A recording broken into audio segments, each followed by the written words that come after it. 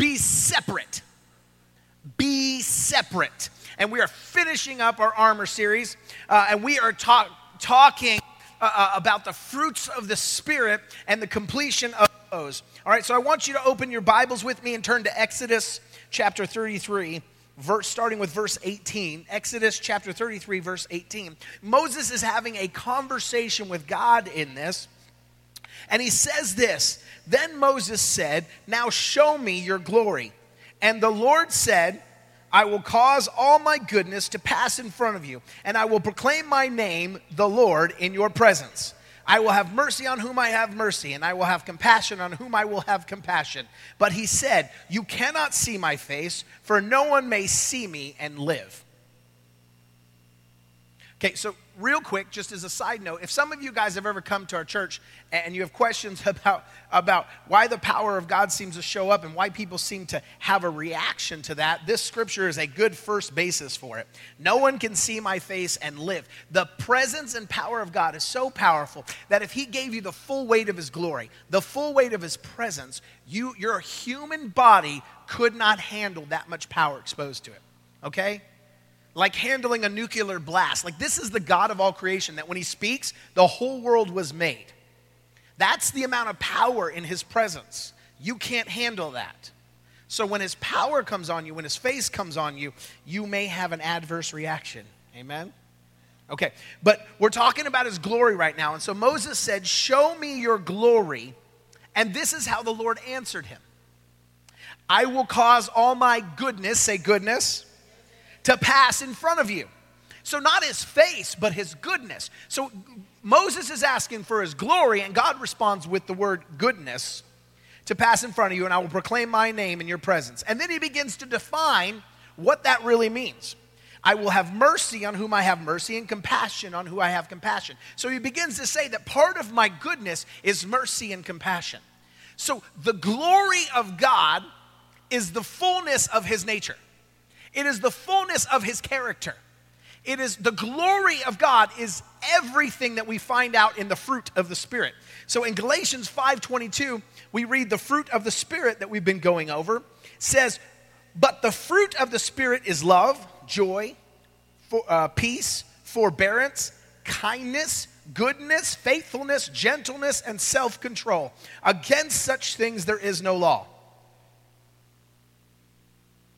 Against such things there is no law. So we're going to talk today about goodness and kindness, because I believe that the goodness of God is very overlooked. It is probably the most overlooked of the fruit.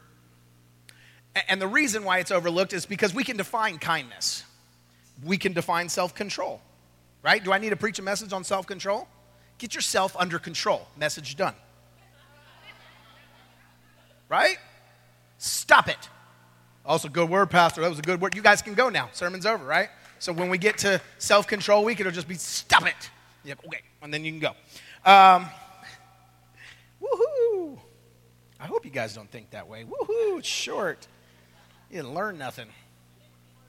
Man, I tell you what, there is nothing worse to me, side note, rabbit trail. There is nothing worse to me in the world than going ready to hear the word of God and to learn something and press in and have an experience, make it all the way through worship and go, I didn't get mine. I didn't feel his presence. I didn't have that intimacy with him. And then be like, okay, but at least I'm going to learn about him. I'm going to hear a good word. And then the pastor just says like a bunch of fluffy stuff, and I leave with nothing.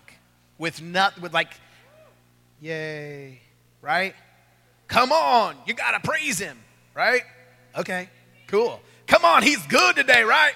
Amen. And then you go and you're like, I got nothing. I grew not even an ounce. So I'm not into that. So I hope you guys come hungry to learn something, to dig in deeper, okay?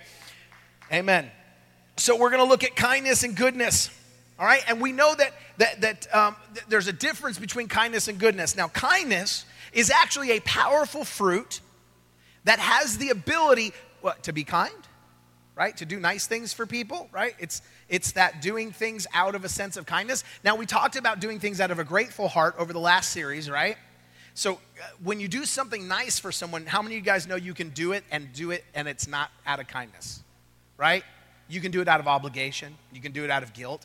It doesn't have to be done out of kindness. Kindness is an attitude of your heart All right, it's a positioning of your heart to do something, right? Rather than come on. I'm from California, so I'm so hardened to beggars on the street. I just really am. And I'm always like, oh, you got to have a soft heart. But I'm always asking the Spirit, do I give to them or are they just going to drink it away? So I'm really hard about that because in LA, every corner, every single corner, right? And so I'm positioned through training for a lifetime is just look straight ahead. If I accidentally turn left and make eye contact, I'm like, oh, now I feel guilty. I made eye contact. Right? They looked at me, sad puppy dog eyes, right? But it's not out of kindness that I'm feeling that. It's out of a guilt response, right? So there's no change in my chemistry. There's no change in my brain like we've been talking about over the last couple weeks because I'm doing it not out of kindness but out of guilt, okay? And so that's not what kindness is actually a powerful, powerful tool, not to be nice to people. Kindness is the fruit of the Spirit that lets you get saved. Okay? Romans 2:4 says, the kindness of God leads us to repentance. It is so this fruit in particular leads you to repentance. It is the one that causes you to change your attitude, to change your mind, to ask for forgiveness. Not the guilt. Some of you in here repent out of guilt. You repent out of shame. You repent out of a worldly remorse. But if you fully walked in the spirit of kindness, you would repent because he's good to you. Because he loves you. Not because you're guilty. Okay, and that word kindness is this. Trestos. Okay, so the word used in Roman there is the Greek word trestos. And it's actually some places in the Bible actually translate that as goodness. So if you're reading it in a different version, it may say the goodness of God leads a man to repentance. But we know that kindness and goodness are both fruits of the Spirit. And when you look at Galatians, it says that the kindness of God is trestos, and that the goodness is a different Greek word. Okay, so does that make sense? So any translation that has it as goodness really doesn't make sense. It's the kindness of God that leads a man to repentance. So that's what that fruit of the Spirit does. Okay? That's where salvation comes from. So when the goodness of God is operating through an anointed believer, the kindness of God is operating through an anointed believer, it has the power and ability to draw non-believers into salvation. Okay? Does that make sense? Got kindness. Now what about this goodness? What is goodness? I would propose this. Goodness is all of the other fruit wrapped into one, activated and lived out. Goodness is God living out the other fruit. It is kindness set to action. It is love set to action. It is peace set to action. It is joy set to action. It is self-control set to action. It is the manifestation of it carried out. Okay, and I'm gonna walk that out, and you're gonna see what I'm talking about. Isaiah 6:3 says this, and they were calling to one another, holy, holy, holy is the Lord Almighty. The whole earth is full of his glory. So the Word of God tells us 2 times that the world is full of. It says he's full of his goodness and it's full of his glory. So if his glory is his goodness, when Moses asks and says, show me your glory, and God says, I will show you all my goodness. So if those 2 things, if the answer to showing his glory is goodness, then that means that they are interchangeable in some aspects. And if that's the case, then that means the whole earth is filled with his what? His goodness. The whole earth is filled with his goodness. So everything he created when he spoke filled up with goodness. And just to be clear here, I want you to understand, it's not the fruits of the Spirit. I realize there are 9, but it's not the fruits of the Spirit. It's the fruit of the Spirit. It says it in singularity. There is only one fruit of the Spirit. If that's the case, if it's not plural and it's not singular, might I suggest to you that some of us have this false concept in our life that if we are just living by a few of these fruits, that somehow we are arriving at a destination, that somehow we are full of the Spirit and walking according to the Spirit. Some of you may say, well, I got the kindness and the goodness part down. I got joy down. But man, that self-control, I'm still struggling with that one. Anybody, right? You got a few of those down?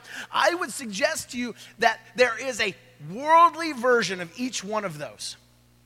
And that when you walk with the Spirit, when the Spirit of God transforms you and you die to yourself and you are raised with Him and you live for Him, you will manifest singularity, the fruit of the Spirit, and all of them will be activated. Right? I can tell the difference when the Holy Spirit is partnering with me and when He's not, because my kindness level goes up. My love for other people goes up. My self-control goes up, right? When I'm on my own, I have thoughts that I need to work on, okay? But when I'm walking in ministry, when I'm walking with the Spirit and listening to God, all of them become activated.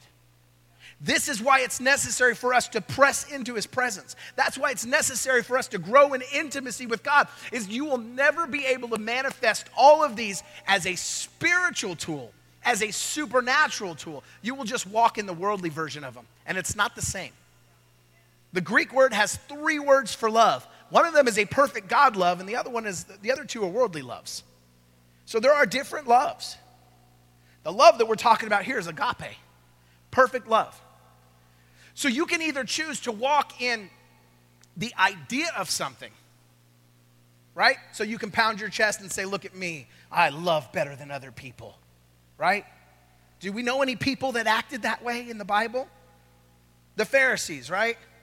They pounded their chest that they were good people. They did the right thing. So they equated doing the right thing with goodness. Doing the right thing will never give you goodness. Goodness will cause you to do the right thing. Are we clear? You cannot do a thing to become righteous. Righteousness swelling up in you from the Spirit will cause you to live righteously. It will cause the things that are plaguing your mind to disappear. Okay, hold on. So when you live by the Spirit, it will actually cause a separation. When you are fully surrendered and you are not walking in your own strength, it will cause a separation. Now, what do I mean by this separation? See, a lot of us are under the impression that Jesus came to unify everybody. That Jesus came to bring world peace, right? All you have to do is ask any Miss Oklahoma or Miss Universe or Miss World, right? What God's intention is for the earth, right? World peace. We just want world peace, right? Thank you for world peace.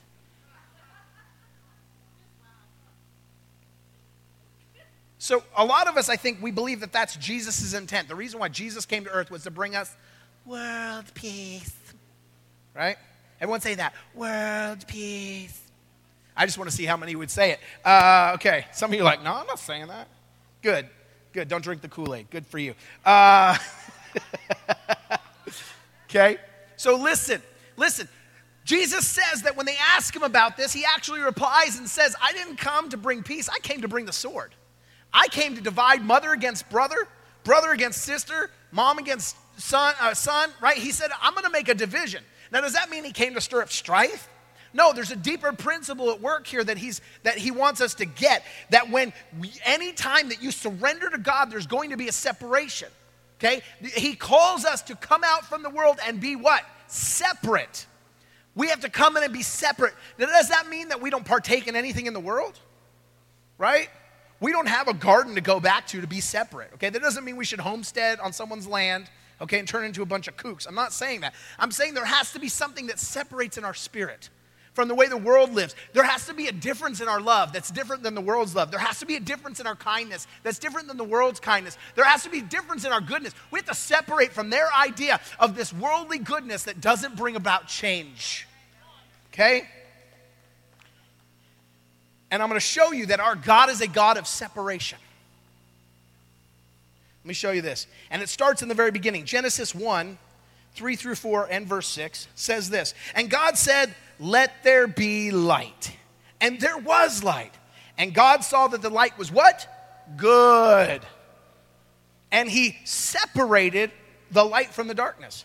Then he goes on in verse 6 to say this, and God said, let there be a vault between the waters to separate water from water, in Genesis 6. So then he goes on in Genesis to separate the land from the sea. And then he separates every animal by its kind. Then he separates man into man and woman, right? The truth is, there's not really a full separation with man and woman, because God said, I will make them in my image and I will call their name Adam.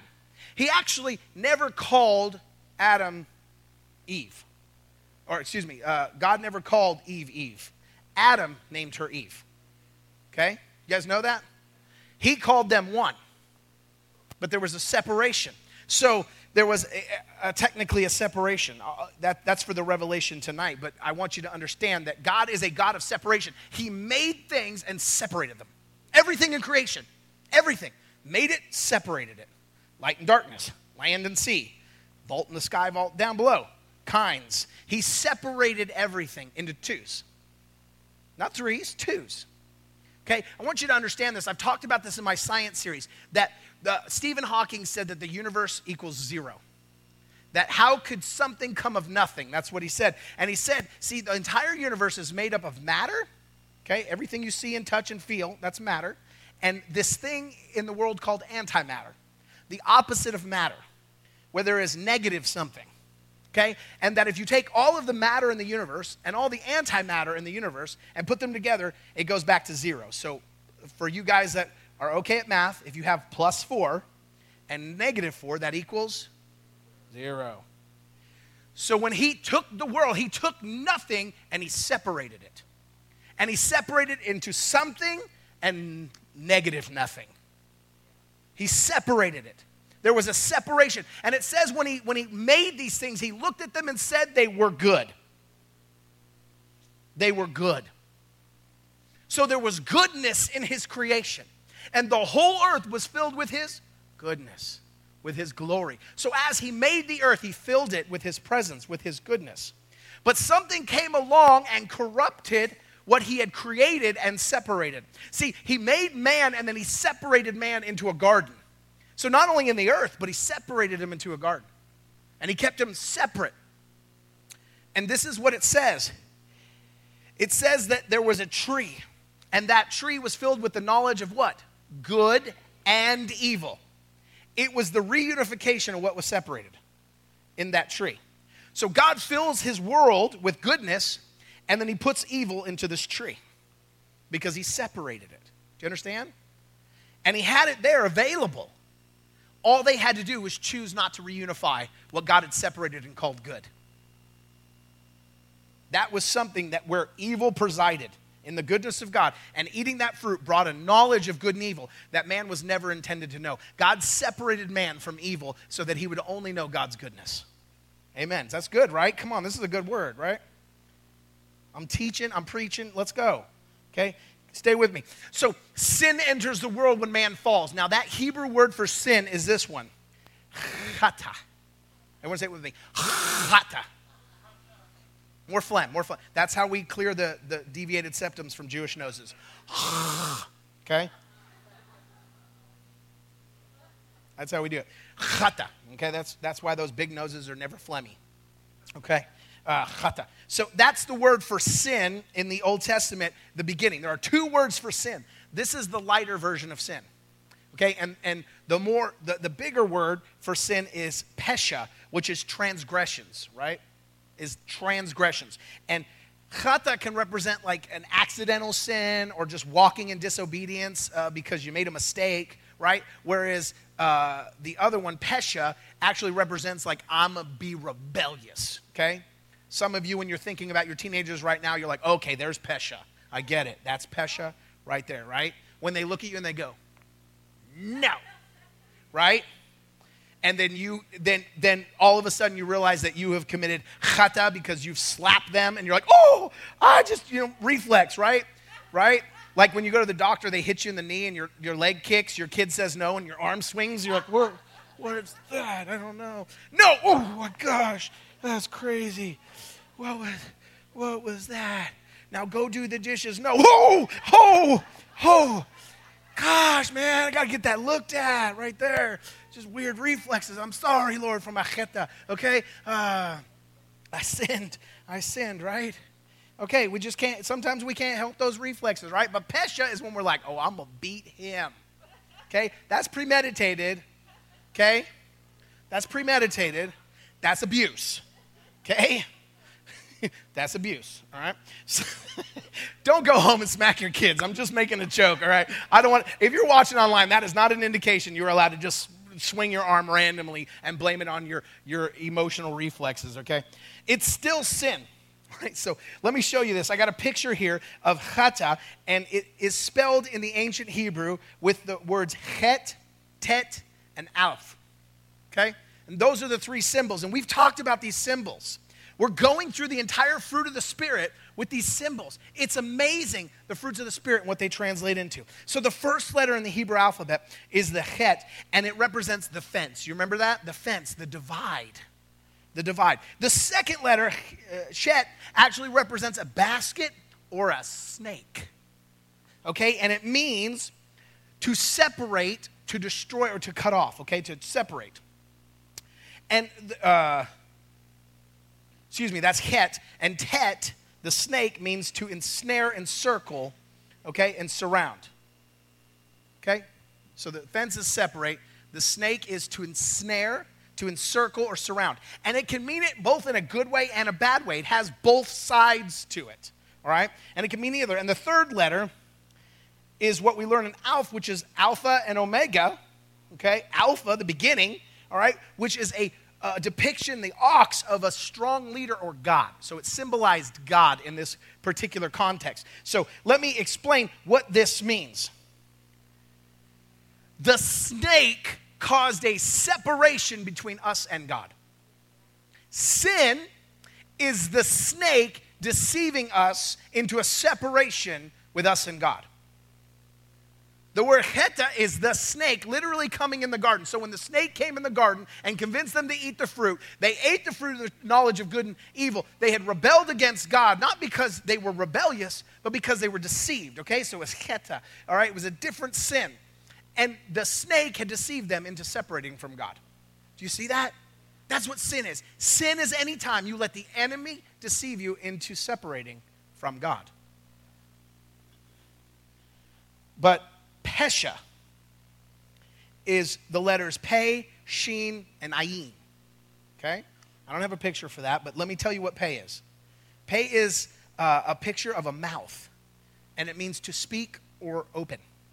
Shin is a picture of teeth, and it means to press, to consume, or to destroy. And Ayin is a picture of an eye, and it means to see, to know, or to experience.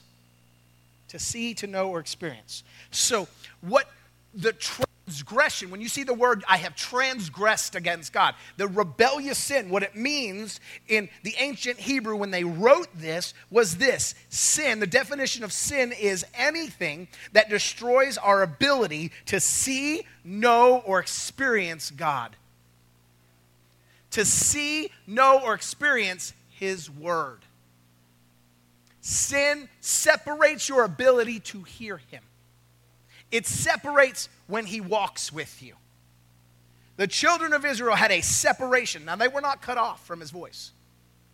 But because sin had entered, they actually would withdraw from His voice.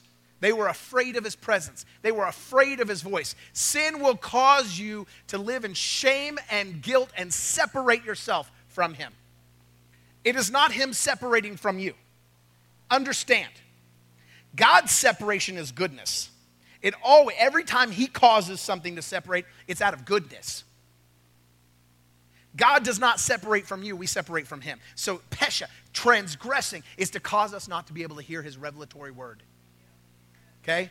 That's a good, come on, the pastor, that's a good word. That frees me up to know that I can't sin because I got to live where I can hear the voice of God. I got to live where I can see His presence. I got to live in His manifested glory. I got to live where miracles happen. And in order to do that, I got to keep myself out of any situation that won't allow me to hear Him clearly. I will not dampen myself or pay attention to something else other than who He is. That's where my eyes are going to be fixed on. So sin is anything that destroys our ability to see or know or experience his word. So our separation, this separation that God wants us to go through now, is actually a reunifying with God to restore the false separation that happened in the garden. So what happened is this come on, Satan has an imitation of everything, right? How do you know something's valuable? How do you know something's valuable? Somebody wants to counterfeit it, right? You see anybody counterfeit a dollar bill? Anybody? Anybody counterfeiting a peso? Right? Nobody counterfeits a dollar bill, right? Nobody counterfeits a $2 bill. A lot of people don't believe there's a $2 bill. They think it's counterfeit, but that's dumb, okay? But you'd counterfeit a $100 bill, right? Because it has value. It has value. The way you know something has value is whether it's counterfeit. And there's a counterfeit of everything that God did good. Every goodness of God has a counterfeit by Satan. So Satan saw that God is a God of separation. He likes to separate things. So what did he do? He separated man from the garden and man from God. That's what he did. He came in and caused a separation. So what Jesus is talking about, I'm going to come in and cause a separation. What he's doing is he's saying, I'm going to take you from where you are right now in the world, where you were separated in the garden, and I'm going to return you to a status of gardenhood. I'm going to return you to your birthright and your birthplace, and I'm going to cause you to come out of the world and be separate. So in order to be reunified with God, we must come out of the world and be separate. We have to be separated. There has to be a separation to bring unification. Okay? Why? Why? Look, I'm not preaching this morning to hear cheers rising. I'm preaching to hear chains falling. I'm preaching so things will come off you, not where you'll praise me and clap. I'm doing this so that you guys can get free. How many of you guys want some chains off this morning? You are the temple of God. You are the temple of God. Sin corrupts the dwelling place of the Holy Spirit. The temple of God had specific orders to have it clean and holy and everything in its place, so his presence could reside there. And then when they got done decorating the temple, his presence showed up. Sin causes your temple to be unclean, and his presence can't fully arrive. So when you live holy, when you separate yourself, what you are saying is, Lord, I'm the temple, come dwell in me. Empower me to live by the Spirit and all the fruit of your Spirit. Love, joy, and peace. See, God never intended us to know the difference between good and evil. He separated good from evil. He filled the whole earth with his goodness and with his glory, and he separated good from evil. The knowledge of good went into the earth, and evil went into the tree. So we're there, right? We understand that. Everything God separated was for your goodness. See, God never intended you to live in darkness. Our eyes were designed to reflect his light he created. God never intended you to live in the water. We were designed to live on land and breathe air, so he separated the land and the water. Everything's separated. One of them is designed for us and one of them is not. God only designed us to live in goodness, not in evil. Right? Think about it, our eyes. God did not design us to live in darkness, but in light. So he created our eyes where our eyes cannot see by themselves, but they are only mere reflections of the light shining on it. Your spiritual eyes are just reflections of God's light shining on it, shining off into the world. What you see is a reflection of God's goodness shining on you. The thing he called and said, that's good. And when it reflects on you, you can see. But when the other thing that was separated comes on you, when the darkness comes on you, it blinds you to the truth. Whew. Made me start preaching up in here. God did not design you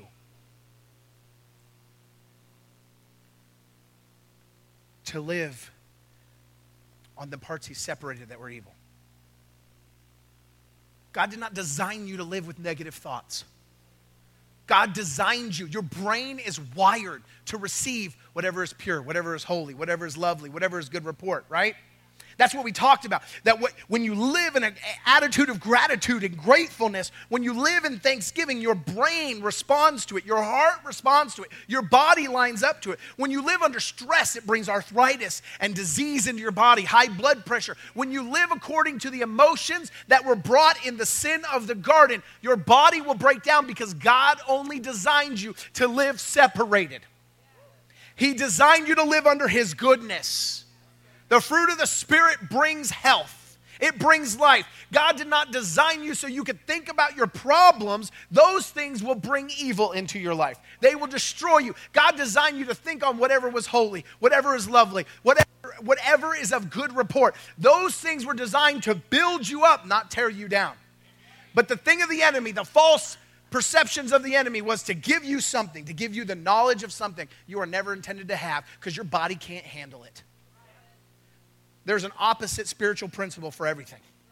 I talked about the fact when God's presence comes on you, your body can't handle it. His glory you can't handle. And there's probably 50 scriptures about that. About people that when the presence of God came, they physically couldn't stand, couldn't move, there was all kinds of outpourings of His presence when His presence came. Our bodies were not designed to handle the full weight of His goodness, but they were designed to handle His goodness that He placed into the earth in proportion. Do you understand? But our bodies were definitely not designed to handle the knowledge of evil. The knowledge of evil came, and our bodies break down every time we pour into the knowledge of evil. Every time we allow ourselves to walk in that knowledge of evil. When our bodies are not designed to live in depression. Our bodies are not designed to live in fear. Our bodies are not designed to live in hatred. Our bodies are not designed to live in unforgiveness. Our bodies are not designed to live under stress. Our bodies are not designed to live under doubt. Our bodies are designed to live in faith, to live in love, to live in hope, to live in peace, in kindness and goodness, self-control. When we walk in that, we become the fullness of what God created us to be. When we walk according to the Spirit, and when you let the Spirit take over you, guess what? You may have many troubles, but they won't trouble you anymore. Right? I might have a lot of problems, but worrying about them ain't one of my problems. I might have some issues, but I don't need any tissue for them, okay? Because I am just fine walking in His joy. Because I can tell you one thing, the definition of insanity is doing the same thing over and over and again and expecting a different result. And I know that my God has taken care of every situation that I've ever had because I'm still standing. And I'm going to trust Him that I'm going to keep on standing. And every time something comes up, it's not going to knock me down. I'm going to keep on standing. Why? Because every other time His goodness showed up and I kept on standing. He has got me through every situation without fail. And guess what? The one situation that I don't get through, I'll be united to Him and I'll be with Him forever. So you know what? You can't beat me. You can't defeat me. You can't keep me down. My body was not designed for evil. It was not designed for sin. My body was not designed for sin. My body was not designed for hostility. My body was not designed for war. Right? Nation against nation. That's the fall of man. Why do you think our soldiers suffer so much? They come home from war and they're riddled with PTSD. Which, if you suffer from that, Dr. Mike Hutchins is going to come in the springtime. And he has a powerful PTSD ministry, and it's going to break, I promise. But our bodies were not designed to live in that environment. And people will say this, if there is a God who is good, why is there so much evil in the world? Because somebody ate the fruit that allowed it in. God had separated it. This world was never intended to be anything else but God's goodness. But when man decided to eat that fruit, the knowledge of evil came in the world, and the corruption of man's flesh and spirit came into the world, and that allowed evil to enter the world. We made a choice. I liked what I heard. I've seen this go around a few times, right? Someone will say, why is there, if there's such a good God, why is there so much evil in the world? Well, if there's so much soap, why are there so many dirty people in the world? You got to use it. You can't just have a God. You got to ask Him. You can't just know a God. There can't be just a God if you won't surrender to him and separate yourself from this world. You can't do whatever you want and then expect him to come along and clean up your messes forever. You are not 1 year old. Man, I'm grateful that when I make a mistake, I have a God that's willing to bail me out of it. But you can't just keep living in that forever, because you know what? You'll pay for it, because that's what sin does. It breaks you down. God is not looking to shame you or guilt you or condemn you. You need to understand this. There's a hell. There's a heaven. There are consequences. But they're not his intent. Sin comes with the natural process of consequence. Our bodies were designed holy. Everything in his word is pushing us towards holiness. But when we choose to walk away, we live according to this world's rules. This world's rules are set up with consequences. His are not. So the consequences we face are of our own design. They're of our own design. We make our own consequences. We make our own hell. Let me put it that way. Right? Some of you know you made some bad choices and you paid for them, right? Who made the choice? God, you're just not good to me. He's like, what are you talking about? I told you to go left, you went right, and there you are. Like, what do you... Right? Some of you husbands understand that. You get in your car and your wife tells you which way to turn, you didn't listen. Right? Why do you think the navigation voice was a woman's voice for so long, right? You didn't listen. And then you wonder why you're lost. Right? But we're so prideful we won't pull over and ask for directions. We'll just keep on being lost, right? Do we blame her? She told us which way to go. Right? And depending on your wife, she's like, I told you. Didn't I tell you? I told you, right? Now we're going to be late. Right? Is it her fault? Do you blame her? What, because she didn't grab the wheel and yank it on you? How many of you would be frustrated if your wife reached over, grabbed the wheel, and forced you to go the direction she wanted you to go? You love her, don't you? You love her with all your heart, don't you, men? Wives, same thing for you, right? You love each other with all of your heart. But you would be frustrated if he grabbed the wheel and forced you. If she grabbed the wheel and forced you. God doesn't force you. He tells you which way to go, and we make our own decisions. So we have to come out and be separate. We have to come out and be separated. God did not come to bring peace into the world. He came to bring his presence back and take us out of the world into heavenly places, into kingdom authority, into living in his world, not ours. Amen. Does that make sense to you this morning? His goodness is in the earth, and he wants you to separate yourself back to it. His kindness will lead you to repentance, and then his goodness will hold you there. His goodness will separate you where you don't need to repent anymore.